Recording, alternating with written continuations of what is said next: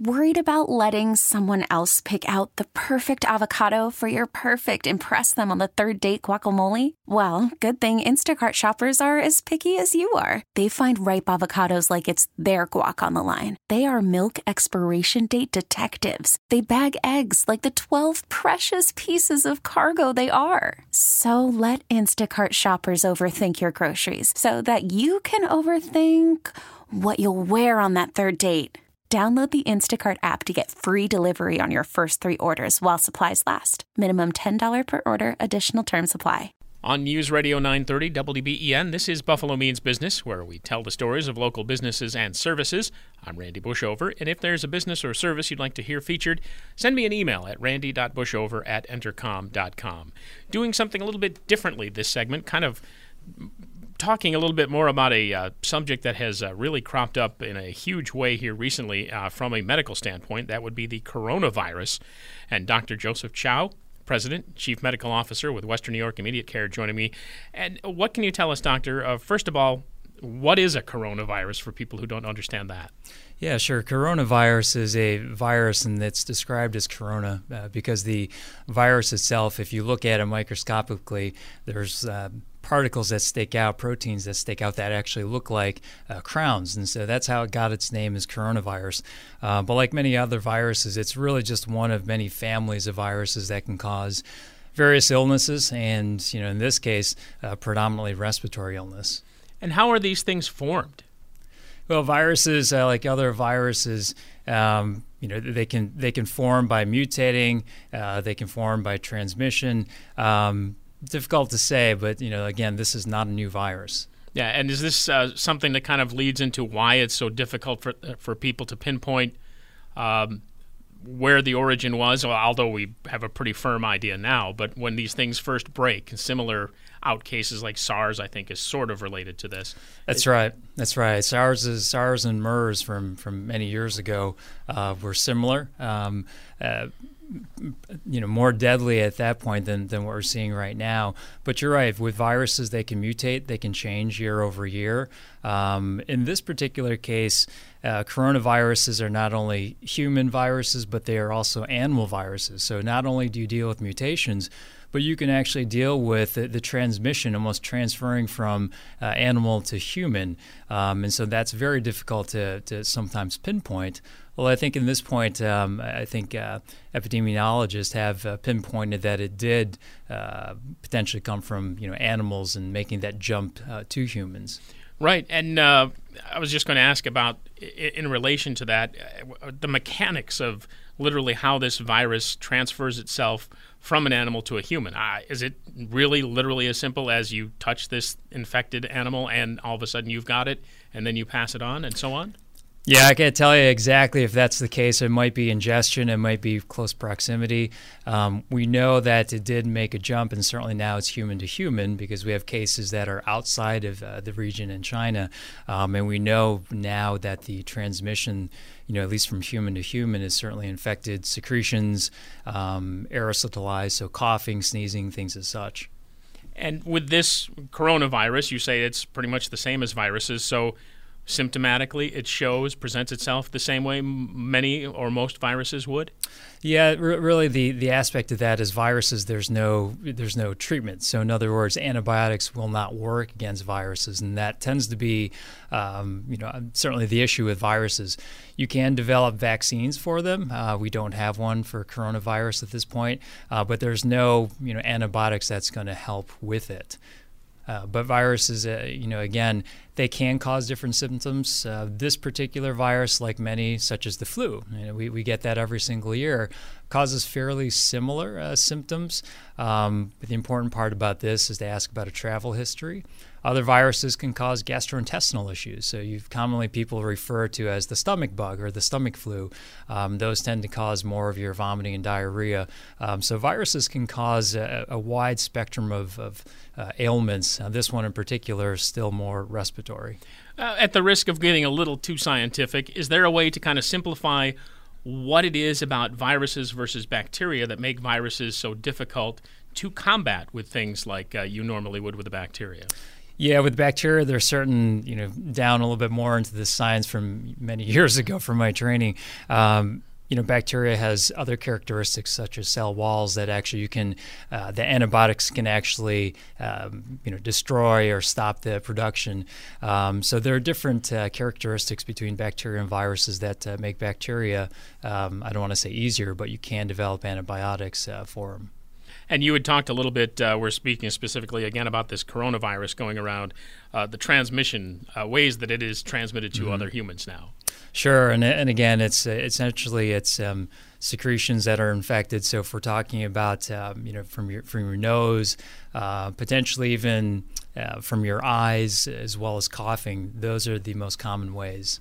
And as far as the incubation period, I understand that normally things don't go for as long as this particular virus is, but it's quite lengthy, which is surprising. It is, and this is what makes it very difficult. The incubation period can be from a day to 2, all the way up to 14 days. So if you think about that is quite a bit longer than what we're used to, of several days, maybe a week at most. Makes it difficult to trace back because now you have to do a 2-week look back. So 2 weeks is quite a long time to, let's say, if you need to quarantine somebody before they show any kind of symptoms. Makes it difficult also from a travel standpoint because you probably feel completely normal. A lot of things can happen in 2 weeks, a lot of travel, a lot of exposures within 2 weeks. So yes, a bit different that it's longer. Yeah, absolutely. Speaking about the coronavirus on Buffalo Means Business here on News Radio 930 WBEN. Our guest, Dr. Joseph Chow, President and Chief Medical Officer with Western New York Immediate Care. What do we know about those most at risk? Is this similar to pretty much everything, the extremely old, extremely young? It does still tend to be that, yes. So people who have chronic medical conditions, specifically any immunodeficiencies, chronic respiratory issues, chronic illnesses, those still tend to be the folks that unfortunately are most at risk. And again, you had already talked earlier about the fact there's really no treatment for the virus. So the treatment is the symptoms caused by the virus, right? Well, the best treatment for it is really prevention. The treatment right now is completely supportive, and what I mean by that is if you have difficulty breathing, you can get respiratory support, oxygen. If you need nebulizer treatments, if that would even help, you can get that. Maintaining adequate nutrition as well as hydration. Some people, when they get very sick, the appetite, the fluids tend to wane off, and that certainly causes more problems. So at this point, it is entirely supportive. Now, when you typically get the cold or the flu, you're talking a week to 10 days. Symptoms present themselves, the height of it, and then things kind of wane. Viruses work the same way or differently? They work in generally the same way. So the course of this would be relatively similar to a flu. Again, the big difference, at least in diagnosing, is the travel history. If you've been anywhere in the Wuhan district, or if you've been exposed to anybody who has had the virus or has some kind of exposure to it. So at this point, again, things can happen anywhere, but there hasn't been any confirmed cases here yet, fortunately. What also makes this interesting is my geography of China is not very clear. Wuhan is approximate to the capital and/or Shanghai? My geography is not that great either, but I'm going to say yes. I believe that's true. I believe that's correct. And that has kind of played in because certainly you have people going back and forth between Wuhan and those major cities, and then from there to other cities, which is what has helped to spread it, I would imagine. That's right. If you look at, when you talk about degrees of separation, it seems like it's a world away. It truly is. But with air travel these days, you can get there within a day. It's no more than 2 or 3 flights away. And you have business people, you have people traveling for vacation. And again, because it's 2 weeks, you could have had people travel 2 weeks before it even started and then potentially affect other people. So you can see where the scenario can play out where it seems like it's very far, but it can hit home very quickly. And also it is certainly spread to other countries, and now these countries are having to necessarily curtail things like flights into China. So that is just one of the industries that is severely impacted by this. There's no question. Air travel and everything that goes along with it. Vacations will likely be canceled. I just heard earlier about cruise ships having people who've had fevers or quarantining. As well as industry. We talked a little bit about retail industry. A lot of restaurants, shops are closed in China, specifically in that region. So this certainly has a business impact, not only a human welfare impact. And while we talk about kind of trying to mitigate as best we can the further spread of this virus, the coronavirus specifically, what about the actual scientific part of trying to figure out precisely what animal or other contagion it started from? And I don't know if eliminating them is the correct choice of wording there, but making sure that this particular strain doesn't come back up again or something similar. Right. I think that's pretty difficult finding that out. Typically, coronaviruses can infect bats, camels, other mammals. Finding exactly where it is, again, I'll leave that up to the epidemiologist, can be a difficult task. The virus has already spread at this point. I don't think we'll be able to eliminate all those animals, so I think it's a tall task. Right. Now, as far as the people who have the infection or the virus inside them now, the treatment, again, along lines that we've talked, just kind of managing what is happening to each individual case? That's right. Remember, this virus itself, the coronavirus family, is not a new virus. It's been implicated in many bad outbreaks of respiratory illnesses. This one is different and again has a different name. It's the novel coronavirus 2019. So that tells us that this is one specific alteration, if you will, of a coronavirus that's been there for many, many years, and it's not a virus that we're not unfamiliar with.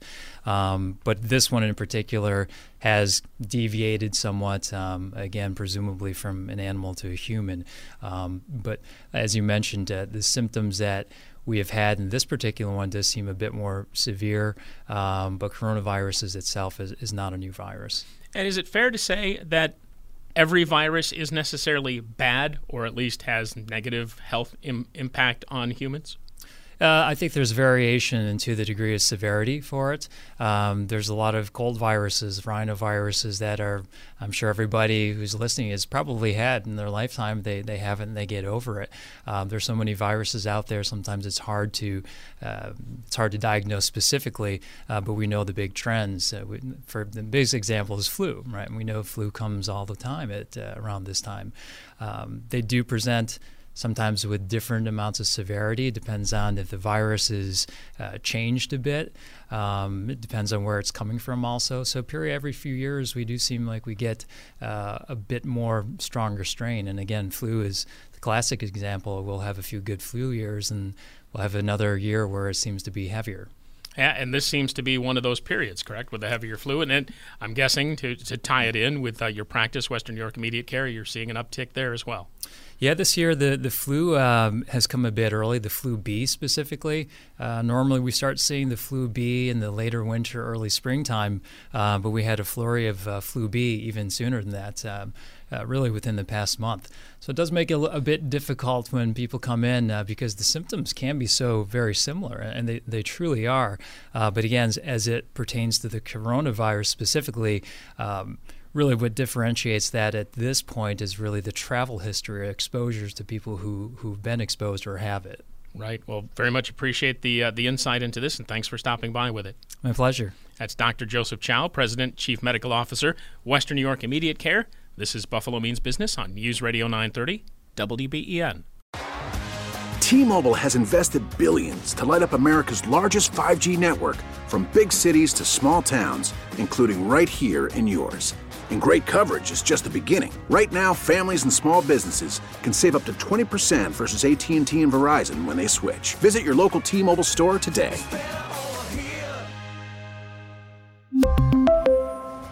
Plan savings with 3 lines of T-Mobile Essentials versus comparable available plans. Plan features and taxes and fees may vary.